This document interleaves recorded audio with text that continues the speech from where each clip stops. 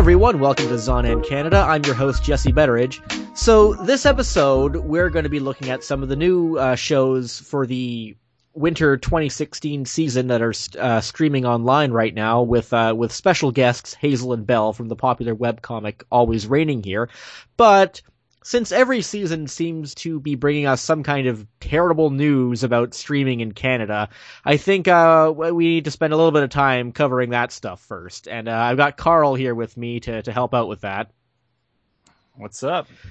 So, Carl, I guess the first thing we need to talk about is Crunchyroll. Yeah, that's it's not good news. Yeah, not really. By the time you listen to this, Crunchyroll's new policy for Canadian users will be in effect. And if you haven't heard, basically up until now, Crunchyroll has allowed free users to have unlimited access to their back catalog, with the only catches being that you don't get HD and you have to suffer through a couple of ads. Well, that has now changed. As of February 1st, 2016, if you're a free user, your access to the back catalog has been cut off. You can still watch new shows as they air each season for up to 13 weeks after they first become available, but after that you have to have a premium membership. Otherwise, you're cut off, or at the very least, you're living off of those 48-hour passes that your friends give out. Carl, is it time to start hating Crunchyroll? No. I mean, even in Canada, it's. I think the bigger thing is I wish they could have tried more ads. Actually, well, according to their announcement, the reason, of course, for this is because the plunging Canadian dollar, and apparently they've taken this measure because they felt it was preferable to raising the price of a premium subscription, which is still $6.95 Canadian per month or $60 per year. So the price hasn't gone up, but they're introducing all these new limitations, and this only applies to Canada. Interestingly, they aren't doing this in any other country, which is kind of funny because we aren't the only ones with a crappy economy right now. Yeah, but I think they may have priced certain things into those other economies that they may not have priced into Canada. Also, we're just taking it on the chin because we really are we're just lockstep with oil prices. I saw a graph comparing the two, and there's just no variance. Oh no, they fit over the top of each other perfectly. So unless there's something that makes oil expensive again, someone wants to start a war, we'll be good and we can have free anime again. But until then, I can see where with the low dollar, maybe running more ads or getting more Canadian advertisers wouldn't made up the difference. So if it's an aspect of blatantly saying we're rising the price of the people who are paying to subsidize the people who aren't, yeah, I can see where that may not be as tenable as just cutting back access. And maybe Canada's a small enough market that they're not really worried about the piracy side effects of that. Though I would think that would be, I would still think no money or slow money is or slow money is better than no money, but maybe not. Well, that's the thing that I find interesting about this is that, when you read about this news, the knee-jerk reaction from just about everybody is oh, I'm just going to go pirate all my stuff now. Which I have to say, I don't think that's a reasonable reaction, especially considering that, probably a little over 50% of the new titles every season, or for the last few seasons at least, you can watch that stuff on Daisuke for free. Funimation's service is still going to have a lot of that stuff for free as well. And, there's a few things floating around on Viewster as well.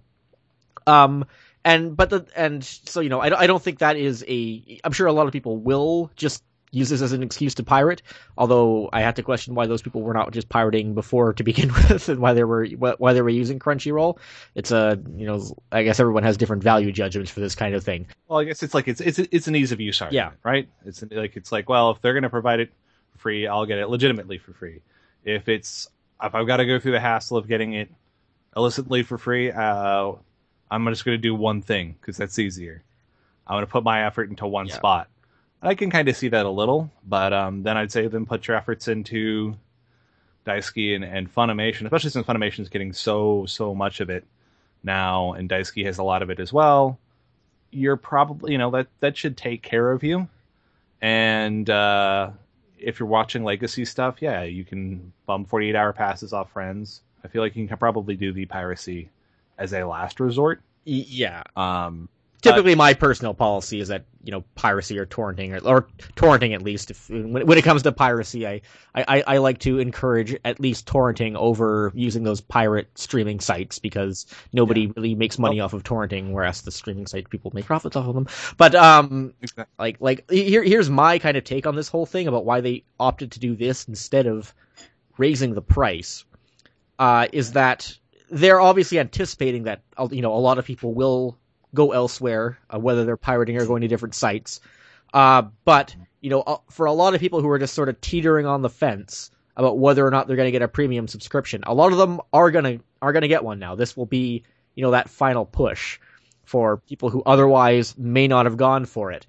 And I think, you know, within their business model, which relies so much on having premium subscribers, I think that the few premium subscribers they will gain, the benefits from those few premium subscribers, I think in their eyes outweighs the people that they will lose to either piracy or competing streaming sites. I have to imagine they've done a lot of math on this to like work out what is optimal. If they're not, they shouldn't be getting so much venture capitalists there. Like they should be running the numbers on this and making this a very data-driven decision, since they've got a lot of data to play with. So I have to think that's what they came to. The decision was, this is the, if not a profit gain, the least unprofitable thing to do. And since that does directly feed back into losing the least money in the Canadian market with regards to monetizing these shows, which, you know, can obviously, this has a direct one-to-one effect on how much more gets done in the industry. Yeah, I'm sure this is something that they came to after a lot of thought. It's something I do hope that they backtrack on. That's the whole thing. Is that if they raise the prices, it would be much harder for them to backtrack on that than it is for limiting service this way. Because I could see them going back on this in the future. Whereas if they raise their prices, I would have a very difficult time seeing them bring the prices back down ever.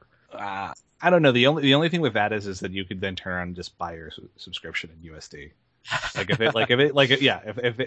they shot up to $10 Canadian a month, and then we're back to a comedically strong Canadian dollar, any Canadian with a lick of sense is going to then be like, "Why don't you charge me USD for the US subscription?" It's going to be greeting cards all over again. Oh Lord, and books and books, yeah, and Apple products. No, I mean, in the sense they're avoiding that, because even when the Canadian dollar was incredibly strong, there was a lot of stuff that basically never found price parity, even though it was the exact same product being sold in both countries. I do have to say, electronics went way down in price when our dollar was stronger than the U.S. dollar. But they didn't go down to what they should. Not quite, but you know, lots of. Well, I mean, I worked in audio video equipment at the time, right. And all like the new models that came out during those couple of years, they all plunged in price for amplifiers and stuff. Whereas in the States they hadn't really changed. So I mean it's definitely a false assumption to say that the prices of things don't change when the dollar goes up. Lots of things do go down in price. It's just people tend not to notice a lot of those things. On the flip side, I was looking at the forum thread on Crunchyroll's website, and that was sort of the reaction to this. This news hasn't been reported very widely, I have to say. Anime News Network did report on it, but it was like buried underneath a bunch of like Crunchyroll title announcements. They didn't apparently deem this to be headline worthy for some reason, which I found kind of interesting. But like most of the reaction and detailing you get on this news is on that forum post that they made on the Crunchyroll website, and it's still going, and there's a lot of conspiracy theory going on there. A lot of people think that this new setup is, you know, it's like the McDonald's pizza. Canada is a test market for phasing out unlimited access everywhere, which I think is maybe a little extreme. I don't know. It would be very interesting. Like, I mean, the thought crossed my mind. I won't lie, that this is a beta with, hey, this is a similar, like they can take a look at habits and they can say Canada is a good average of our markets. We have a reasonable excuse to try it, and we can try it. But I feel like they've also been monetizing pretty strongly in the US with advertising. Like I feel like they're in a position where that's likely to continue in their favor. But at the same time, yeah, they may just have hit a point where going more towards a Netflix-esque model, and it's because it's not like you get to like stream Netflix shows free. Like anime fans are pretty damn lucky to be like, hey, here is a standard def, albeit, but huge library of stuff, and all you've got to do is watch ads. And it's like, yeah, YouTube provides you that in a sense model, but very few things doing long form, or work intensive original content.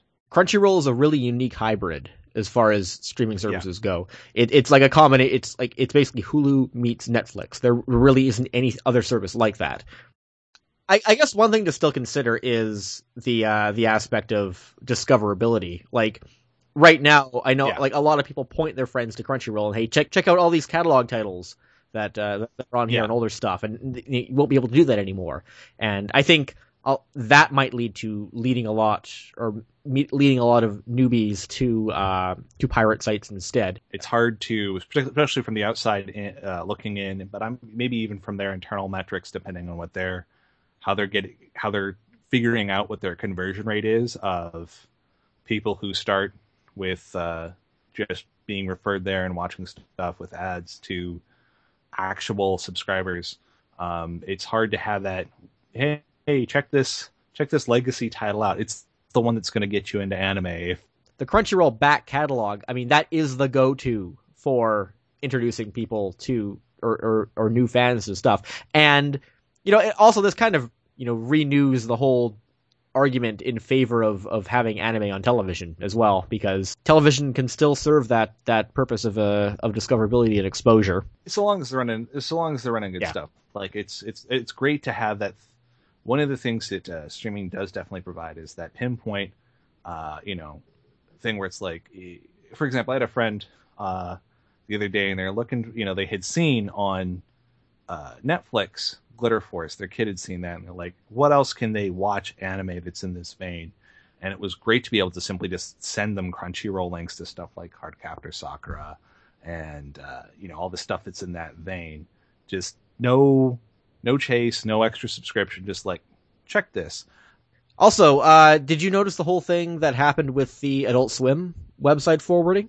Try to go to Adult Swim stuff, and it would take you to just the Canadian page from Canada. Actually, shortly before Adult Swim Canada started airing Rick and Morty, AdultSwim.com was anybody who tried to visit AdultSwim.com from Canada was rerouted to AdultSwim.ca, which is their honestly pretty awful website. And it's awful not just because there are no streaming or video options on it whatsoever. But this actually blocked access to everything that was hosted on AS.com. And I noticed that the Fish Center people were definitely very very vocal in their complaining about this on the Facebook page. Also, if you're not aware, I mean, you can actually watch title streaming on AdultSwim.com. Many of the titles are locked down to cable subscribers, which means you can't access them in Canada, and these episodes are constantly move around. So trying to watch a whole show on there is kind of like playing a game of whack-a-mole.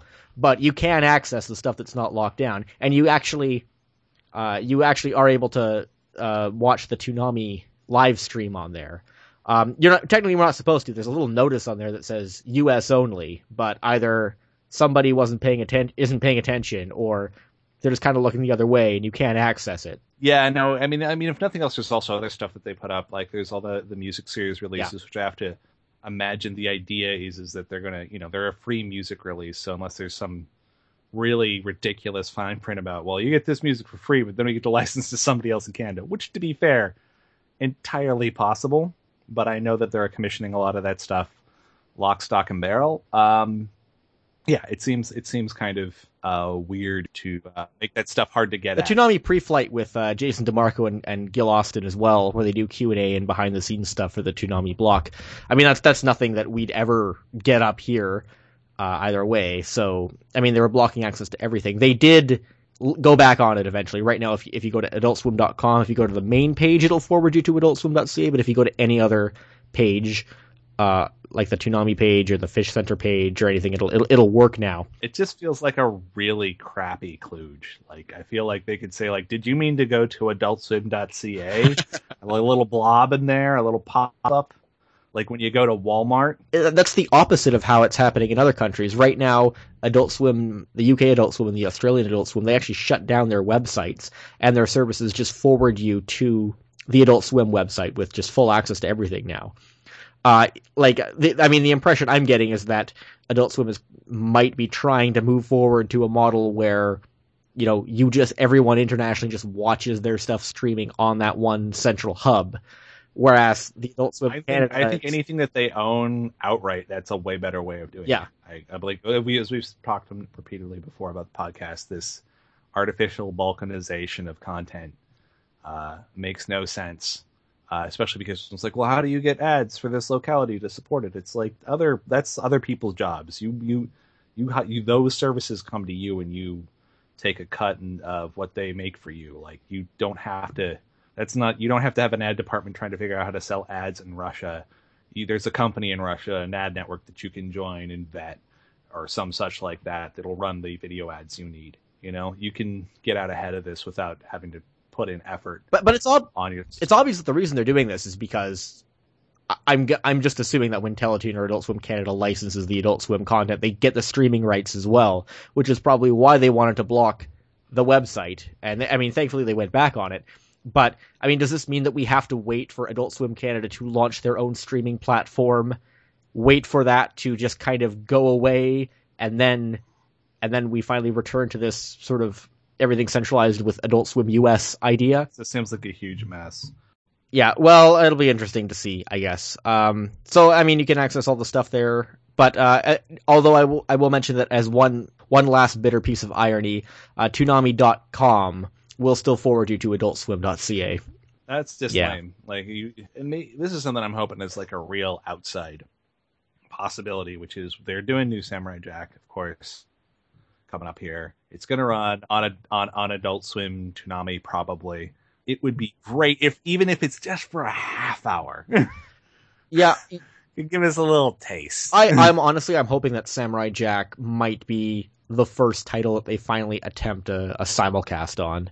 Because they're in the best position to do that because they don't have to catch up on anything. Everyone who will watch this is caught up. The whole thing is aired. They air it every night. They get a lot of. It's getting better rotation here in Canada. Yeah, and they get a lot of great. You just see on their social media, they get a lot of really positive feedback just for running those reruns. So they really, they got to consider that one. Actually, talk of the Adult Swim online streaming thing actually reminded me. As you probably heard, Netflix is now starting to limit VPN access to their website. So if you use a VPN to access like US Netflix or other international versions of Netflix, that's apparently no longer going to work. Not because Netflix wants to do that, of course, but because they're being pressured to by content licensors.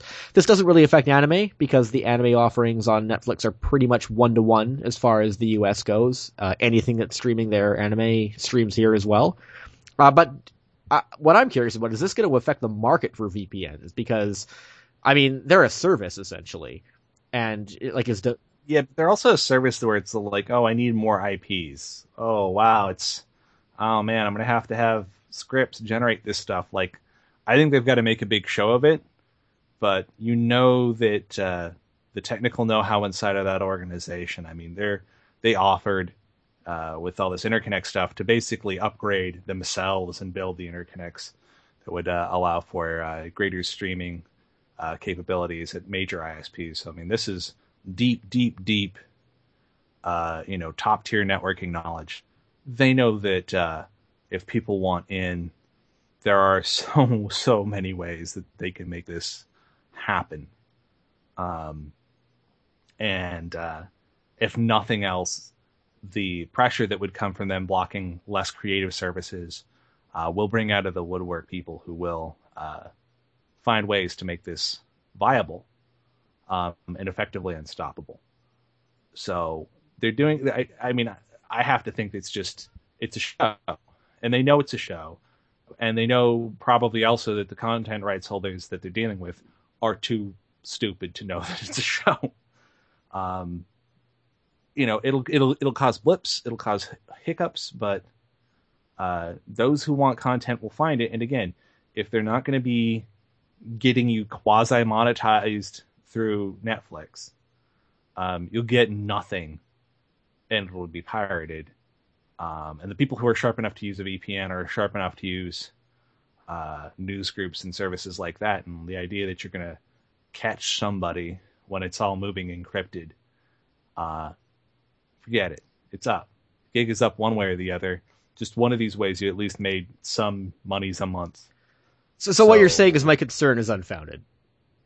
I think long term, it's unfounded. There may be hiccups, but the nature of it is okay. So you're gonna block IPs. Well, it's okay. That's maybe a problem with IPv4. We only have so many billion of those, but we're of course trying to move the internet to IPv6, where you're talking, more IPs than there are, I think, atoms in the universe or something like that. This just isn't something that works. The internet doesn't work in this way where you can just magically keep people out of a spot because you blocked one hole. The whole thing is Swiss cheese. It's a sponge. Yeah. Carl, do you know anybody who has an Anime Network subscription? Like for Sentai's Anime Network? I often forget that they provide that. Real talk. Yeah. Because, Sentai, do they ever get anything first run on that? They do. They have stuff that a few things, actually, now. Okay, here's the thing. Up until now, as we said on the show before, they never bothered to really set up any kind of ad structure for their Canadian streaming. So they just kind of let Canadians access everything for free, have subscription or premium access to everything, because I guess they felt the losses were minimal. And whereas in the States, everything was a Hulu embed. But they've changed their website. No more Hulu embeds in the States, regardless of whether you're in the US or Canada or in the UK, because they're in the UK now. Everything is basically completely locked down and subscription only, apart from the first episode. They give you the first episode of shows for free, and that's it. And they have 3 exclusive new acquisitions, Norn 9, Girls Beyond the Wasteland, and Undefeated Bahamut Chronicle. I know that these aren't major titles, at least not from anyone I seem to pay attention to, but that's 3 titles that are effectively not really available free in Canada. They are on Hulu in the States, though, so the States do get that option. But I think of it this way. Usually in the past, they've worked with Crunchyroll or Viewster to ensure a free option for Canadians on those titles, and they also did for the UK as well. But the UK's in the same boat because they don't have a free option there either. They're kind of in the same situation. So yeah, that's a little unfortunate, I guess. I think it's a little too late though. I just don't see Sentai is so far back in the pack. Orders of magnitude back in the pack that I just don't see it. I don't how much do they want a month for it? I think it's like $7 or $8 or something. It's not a lot, but I'm kind of amazed that they even did this update to it, because I just can't see this lasting very long. I just don't see them. They're going to have more than they're going to have at least 2 or 3 titles a year for you to care about, because otherwise you can probably wait and just pick up a box set on the back end of the show that you actually cared about from them. And then you've also, that's physical. That's a fungible asset. You can resell that in a pinch. It may increase in value if it goes out of print. I just don't honestly, again, having at least a standard def thing to try and entice people into your 3rd, if not 4th position service would be really useful. You got to act like you need to be in the market. Well, I mean, at least at the very least, they're making it available. I mean, even if they're offering a service that very few people are going to pay for, at least it's there and you have the option. Unlike with Viz, where Yeah. many of their titles are not. No, Vizen completely has decided they don't play a global game, which I think is. I mean, it's fine. Viz will continue to exist because of manga, but as an anime player, they get away with it because they have some nice big titles under their belt. But it's not. They're never going to be Crunchyroll. They're never going to be.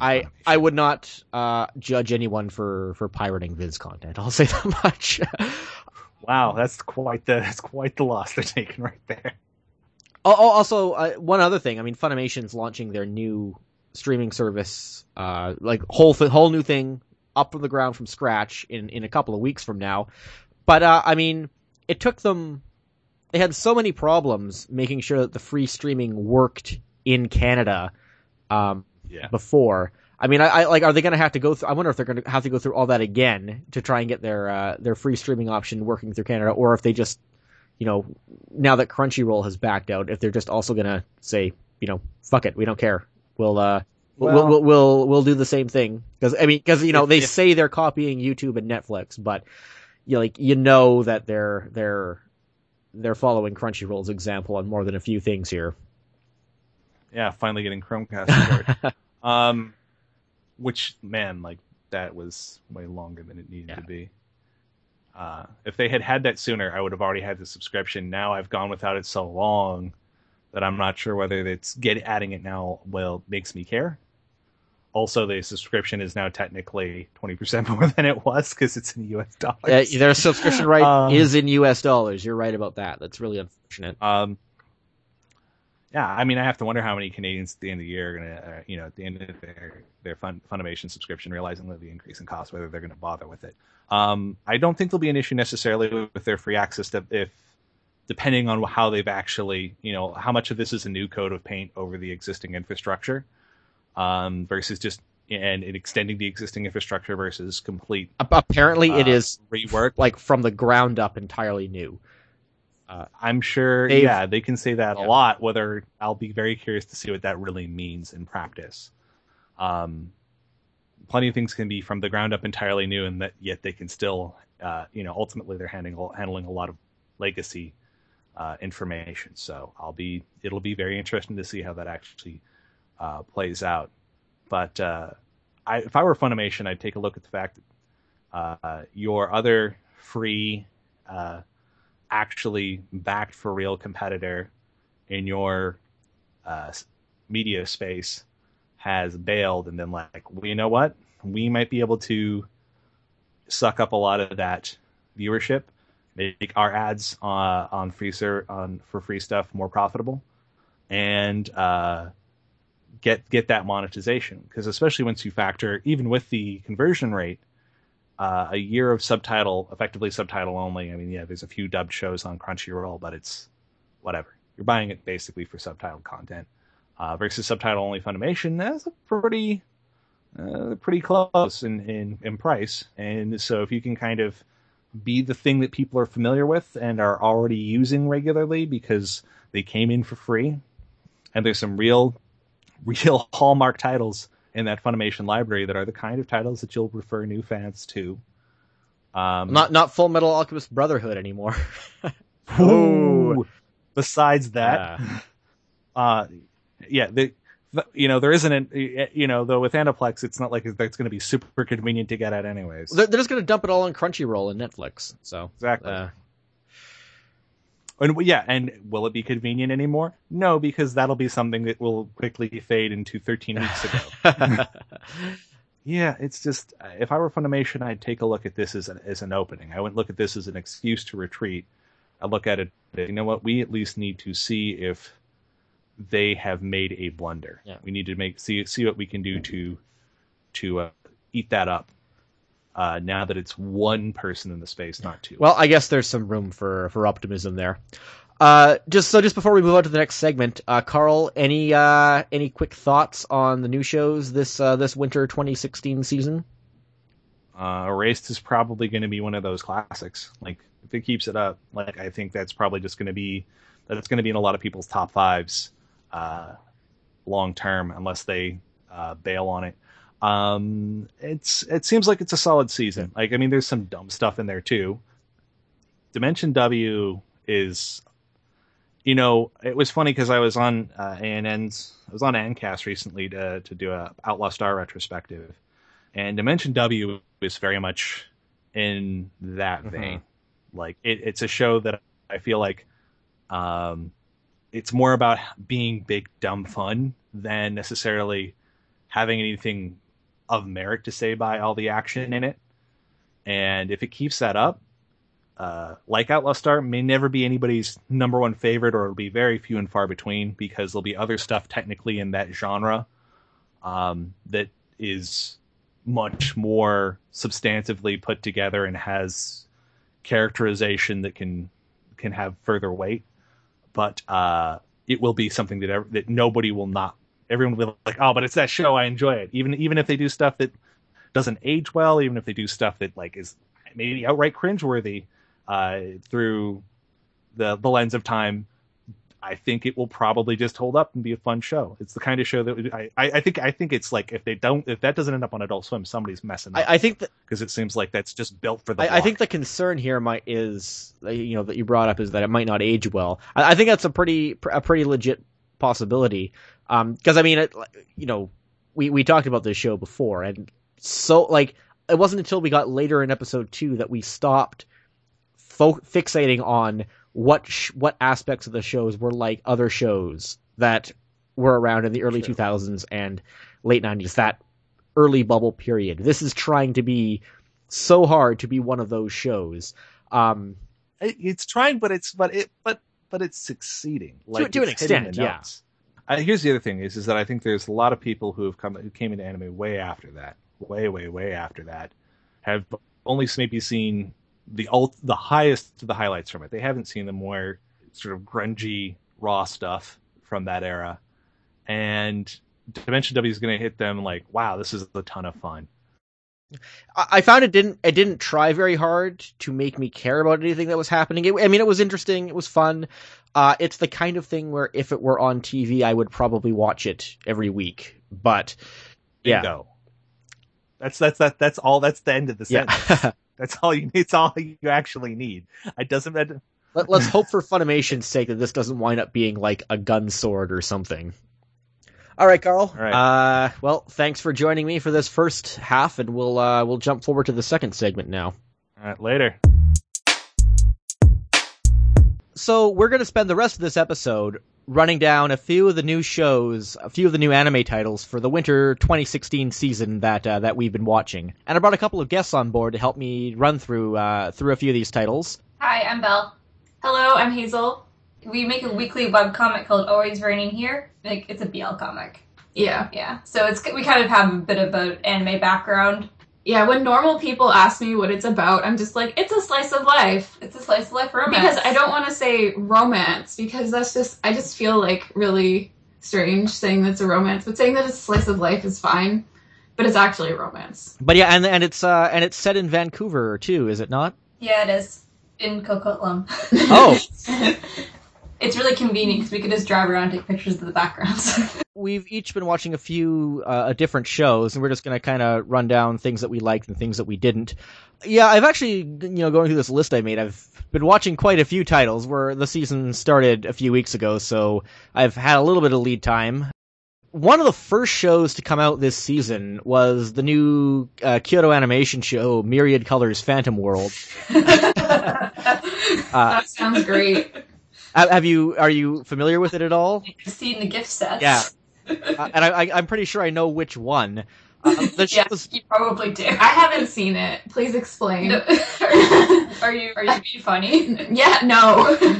Yes and no. Okay, have you seen Melon Pan? No. Okay. So this was one of the first shows of the season premiere, and the first episode made huge waves because of its it had a very notable scene at the end where one of the lead female characters, whose name I have not even bothered to remember, is forced into a limbo competition. Oh, wait, I think I saw that. You did. Yeah. Wait, you didn't. It was all over.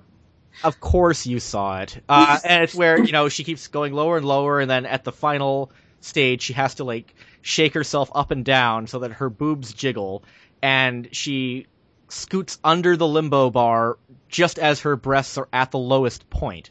That sounds logical. It certainly fit into the show's internal logic, I can say that much. The show was directed by Tatsuya Ishihara, who's the guy who's actually directed most of the Kyoto Animation shows like Haruhi and Nichijou, and most recently Sound Euphonium. Most of his past things have been, pretty fairly reserved in regards to things like fan service and sexual content. And this show seems like he's finally letting out years of perverted frustration. And he's just like, hey, all of you have been yelling about Free, right? All the otaku are frustrated that they made Free, which has man muscles. And then they're like, look, we still love you. No, because they made that yes, they made the other one. Amagi Brilliant Park, and that was a fan servicey show. Yes. But those all came out after Free because otaku were crying. You think so? I don't know. That's actually a good point. Free did kind of start a new direction for them in a sense. They weren't making shows like that before Free. They were making kind of like the more quieter, reserved type, like middle schoolers and romance and nostalgia and like K-On! And stuff like that.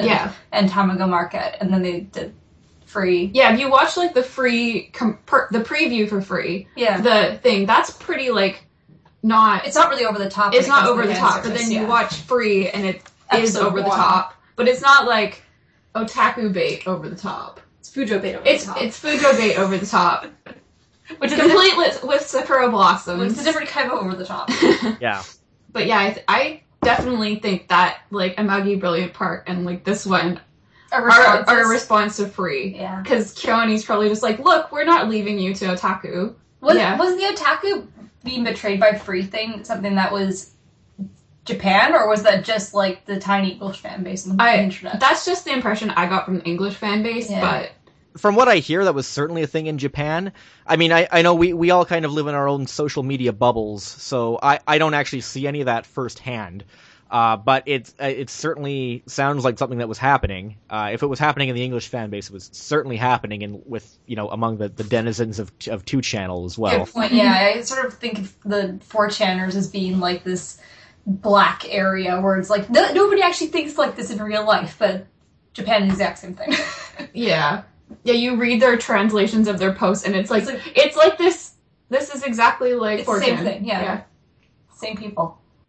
Yeah, that type of Japanese style anonymity breeds a certain kind of mentality and even politics, as we've witnessed recently. Well, because 2chan's really right wing and nationalistic, and so is 4chan or 2channel. I was gonna say a certain sense of entitlement that anonymity breeds. Yeah. Yeah. Well, I mean, there was that Republican strategist recently who mentioned that Donald Trump's fan base consists mainly of, childless adult men who masturbate to anime, and he's not wrong. He's not wrong. Because that makes up a good percentage of the whole alternative right thing. But anyway, just in regards to this one show, Myriad Colors Phantom World, I only watched the first episode, and it seems that most people only watched the first episode because after everyone was talking about that limbo scene, like literally nobody has been saying anything about it since. I haven't heard a peep about this show, and I was kind of tempted to go back and watch one episode because it's actually not bad. It was kind of funny how it's a Magic High School show, which we tend to get like 3 or 4 of every season, and every one of those shows always has a scene where the guy walks in on one of the female leads when she's in the shower and he falls over her and touches her boob or something like that. It happens in every single one, and I mean this one at least tried to pretend that it was self-aware at least. Wow, love that. Was it an LN? Is it an LN? Oh, it is such a light novel. It is the light novelist thing ever. It does a thing where it's like, oh, you think he's gonna fall and land on her boob, but we're gonna have this, it's gonna end differently, and we're gonna have this elaborate, scene where they're falling over, and it keeps playing on your expectations, and then the end result is that some entirely different perverted thing will happen. KyoAni, please. Another show I checked out, this is actually one I just checked out the other night, was Active Raid. Have you heard of that one?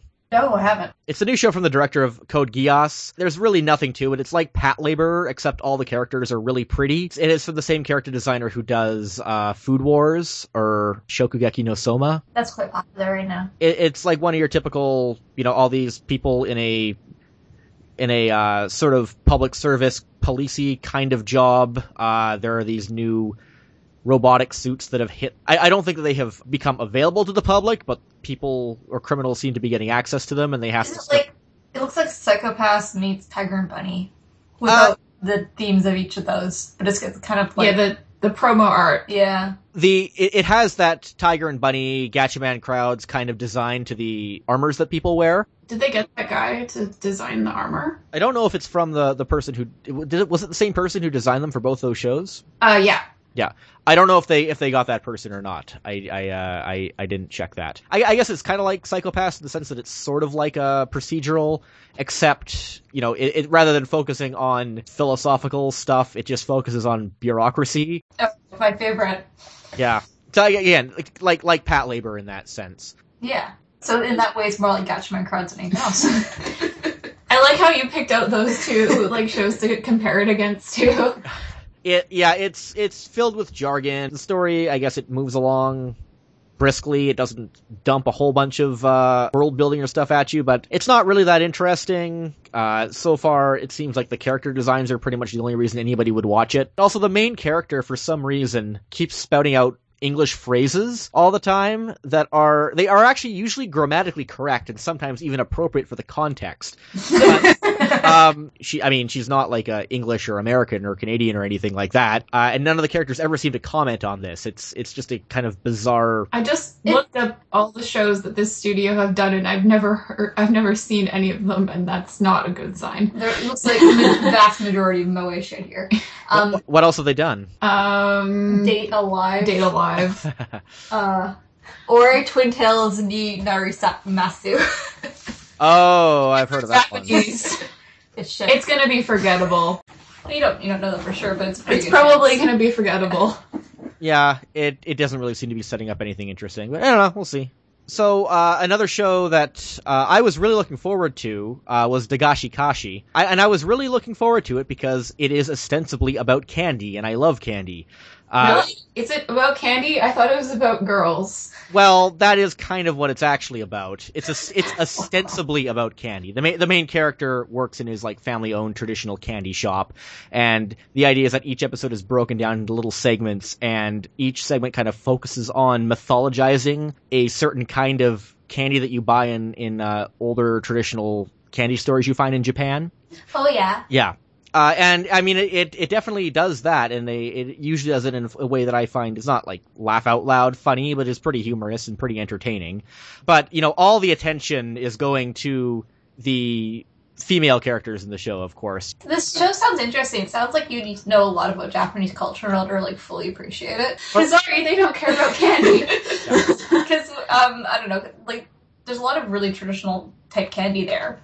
And different types of food and stuff, and to having some sort of backstory about the candy that seems really Japanese. Backstory. Yeah. I don't think it actually requires a bunch of knowledge about Japanese candy going in, but you will learn about it. You will learn about Japanese candy. Okay. So maybe it's actually more interesting to people who aren't culturally familiar with that.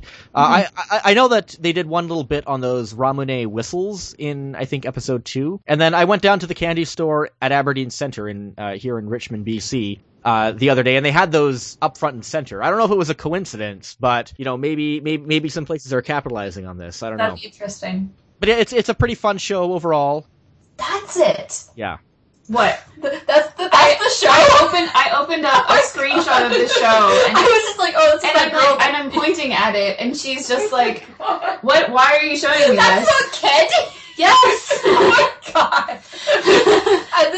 The main girl has been all over the internet for a month because people are anticipating her figure so badly because she looks like a hentai character.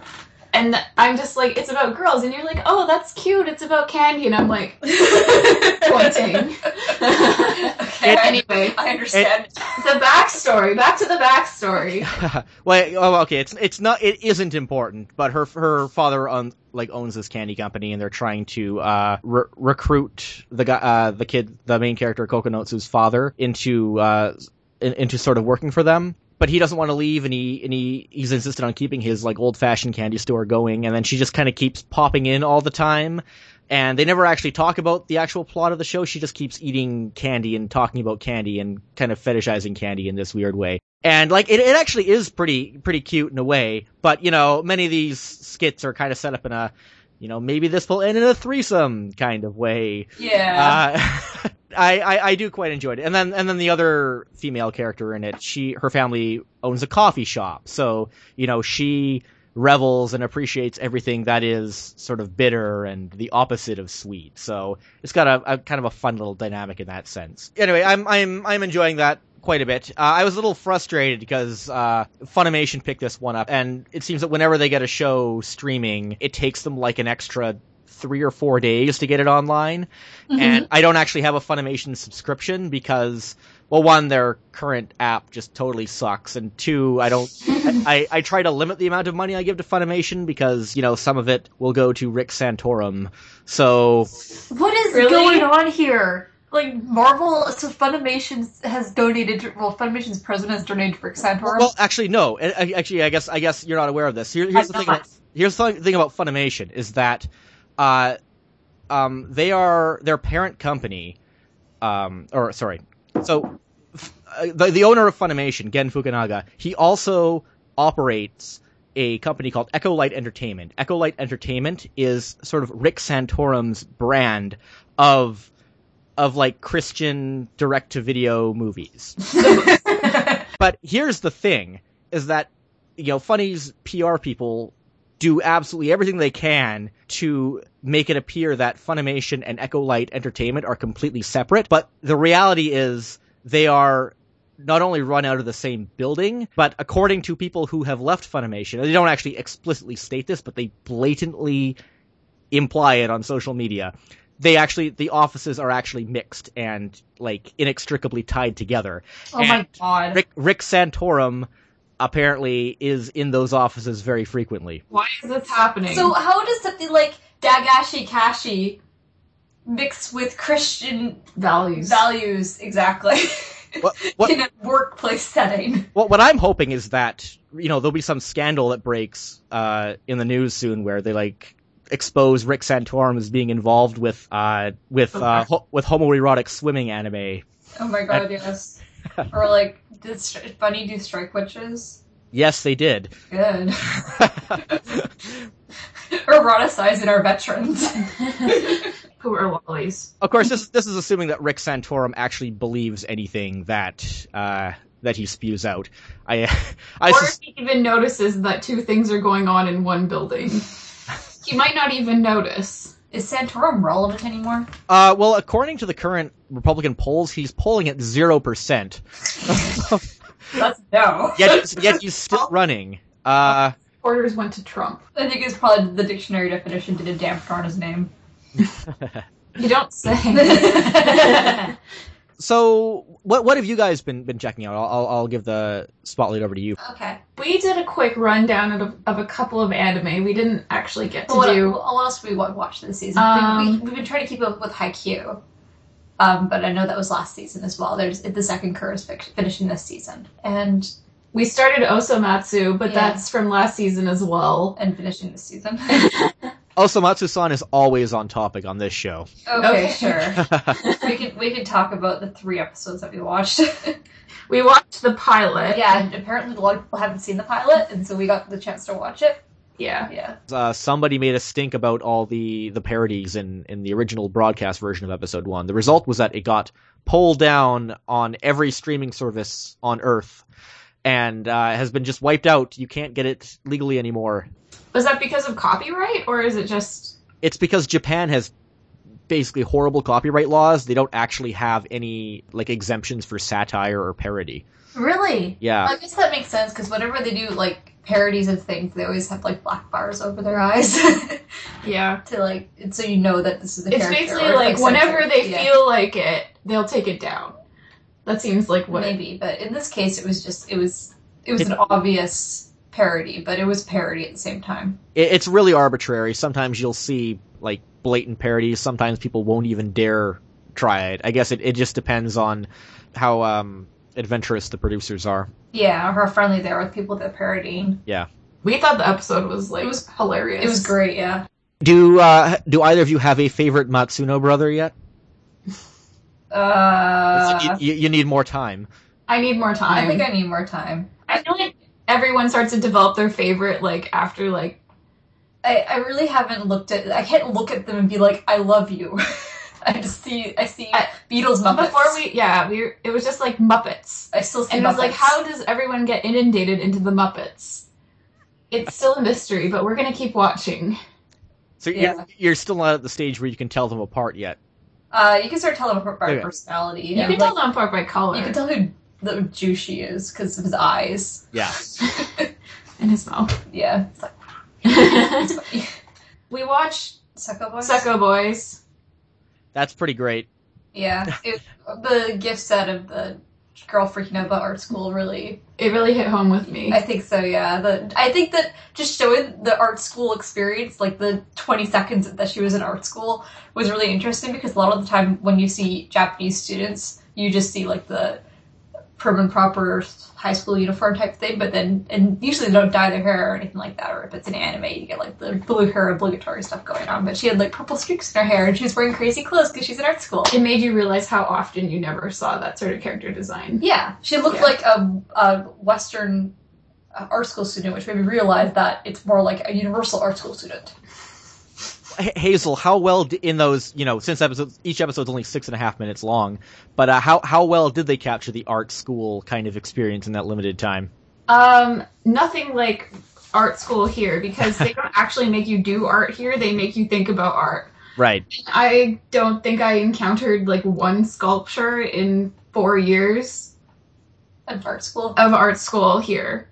But the thing that did get you... There's a reason why Japan is full of artists who can draw. And why we are, like, making, like, weird doodles and... I don't know. Well, they really put skills to the test there, I think. It's a lot about theory. Yeah, a lot of theory. You mean here or there? I mean, here. Yeah, here is... Yeah, and there's more like they teach you how to draw. Less like, draw what you want, and it's more like, this is how you draw. Yeah. Yeah.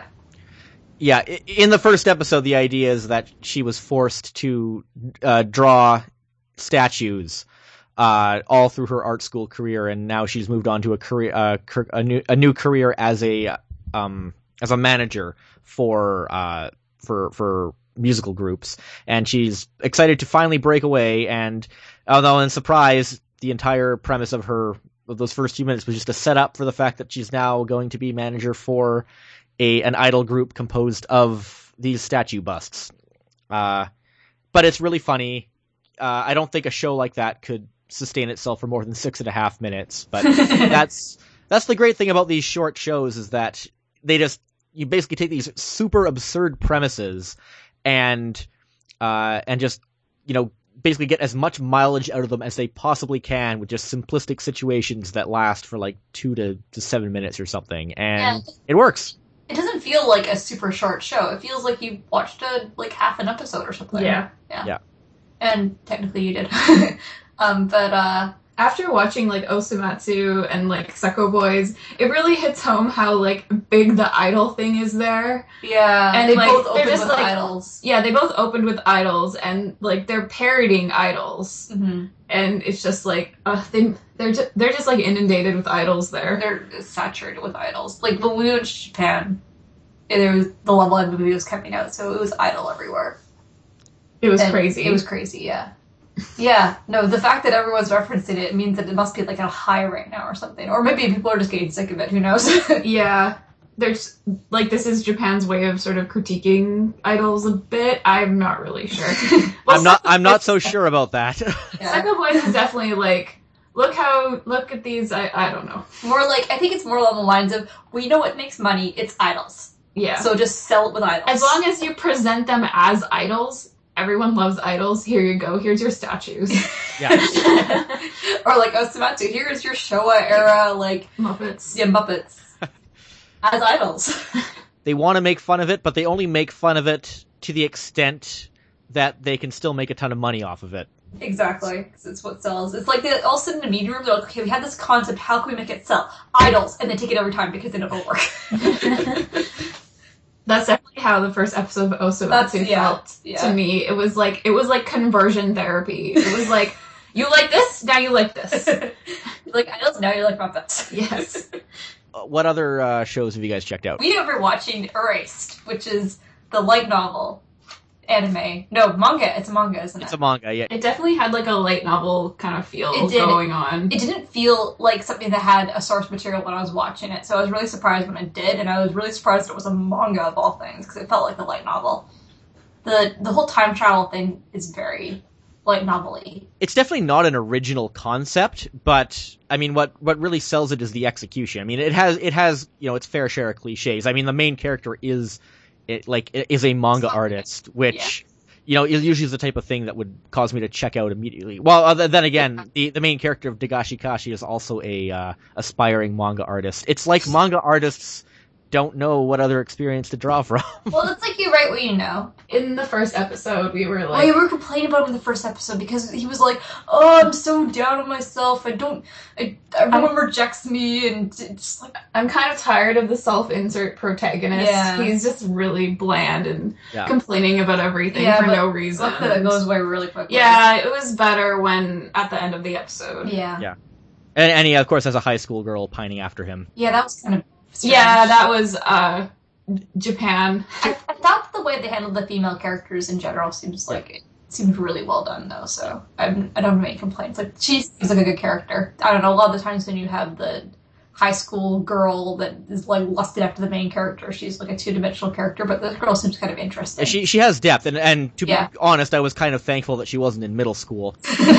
And the mother's a really good character in that show. Yeah, she is. It handles its time travel in a really well realized way. I think it really focuses on the impact it has on him and with the way he reacts to it, especially in the second episode when he flashes back to his childhood. Just the way he interacts with people and his mother and situations and his experiences as a child and kind of reflects on them as an adult. I thought was really well realized. It has a really strong nostalgia feel towards it that you can sort of relate to, especially when they're dealing with the kids in elementary school. Japan seems to handle childhood nostalgia really well. Yeah. Everything about the school seems really real, and everything about the neighborhood seems real, and the other kids that he's talking to all the time, and his own struggle when it comes to, I can't remember anything, what was going on in this situation, how is this important, I don't know what happened here, and this is he's working to find something basically, and he can't figure out what's important. And all the video game references are, of course, absolutely completely accurate for the time that the episode set as well. Yes, it's in 1988, so yeah, it definitely has like a mystery feel, and you're like, I want to know what's going on. Yeah. And they give you those little hints here and there, like the people's eyes. Yeah, the red eye thing. Yeah, the red eye thing is a thing you should watch out for. Yeah. I don't know how many times you caught that so far. Really enjoyed it so far. With such a strong start, it would really have to drop the ball hard to... You've seen that happen before. Yeah, I have seen it happen before. Another really great show this season, and I was really hoping you guys would have a chance to check it out, and you definitely should. It's Showa Genroku Rakugo Shinju. Mm-hmm. It's a show about Rakugo, which is sort of this really unique, kind of archaic form of Japanese stand-up comedy. The idea is that the main character has just been let out of jail, but while he was in jail, he started to get involved with Rakugo, and he tracks down one particular Rakugo artist that he really admires, and he basically begs him to let him be his apprentice. The original manga the show was based on, it's a josei manga. It was done by Haruko Kumota, who is a BL manga artist, and that really, really shows when you watch the show, because there's quite a few male characters in this show, and they definitely really cherish each other's friendship. Or really, really cherish their relationships with each other. What I found really interesting is that there's actually a female character as well, and none of the male characters at any point show even the remotest sexual attraction to her whatsoever. I thought she won. I thought she would win. This is based on the first couple of episodes, or the first episode. And it's not necessarily a problem, it's just, when you've got, all these other anime that you're watching that have girls in them, and they sort of, force a romance somewhere. It might be kind of a bit refreshing now, something that doesn't, but it's just because it has ulterior motives ultimately. Yeah, and this definitely shows they start doing a flashback in the second episode and about the master and his relationship with the girl's father, and whether you're looking for that or not, it's a really compelling period drama. It's set in the 1960s, Showa era. Yeah, it conveys the sort of the intricacies of this art in a really compelling way. It's really well done character drama. The first episode is double length, 45 minutes, and it uses this chance to get full Rakugo acts put in, which is probably why it had that longer length. I thought that every episode was going to be double length, which would have been a first. That's not the case, but it's still, it moves along really briskly. The animation is really good. Studio Dean. Studio Dean, yeah. The animation's good? I found it to be good for the first 2 episodes. I mean, there's not a lot of action, of course. Only Dean will animate stuff that's targeted towards women, unfortunately. Is that really the case? You should go check. They've done a lot of shoujo and BL stuff before. Whenever there's a BL anime that comes out, it's Dean usually. Which is kind of unfortunate, but Dean is all we have. I don't think it's going to be a BL, but... No, it's not. It's just kind of sad that other studios don't really, branch out, and Dean is forced to, pick it up. I mean, the show is all subtext, and... Totally. I mean, as far as BL anime goes, I mean, aren't they usually subtext most of the time? Usually explicit stuff doesn't seem to make it to the airwaves a lot. The thing is that BL anime doesn't really exist, and if it does exist, it's not any good. So I think that's pretty much it for the good stuff. Did you guys check out anything else? We were going to watch Prince of Stride, but we didn't watch that. Well, I was kind of interested in that. That's it was described to me as handsome boys parkour. Yeah. Tome. Oh, Tome parkour. Oh, yeah. Yeah, that sounds like something they'd try. I didn't check out that one myself. Oh, okay. But I did see a couple of, well, I think that they're stinkers anyway. One was Schwarz Marken. Oh my god, this show is just crap. It perfectly embodies that overlap between moe girls and war fetishism that I just really hate. Yeah. There's been a lot of that lately, hasn't there? Well, yeah. Well, this show is set in an alternate 1980s East Germany, and features this TSF squadron. And they fight terrible looking CGI aliens. Everything is really grimdark, really over the top. And the first episode plays up all these concepts with just total absolute sincerity. It tries so hard to be dark and edgy. They kill one of the cute girl characters, just to prove it.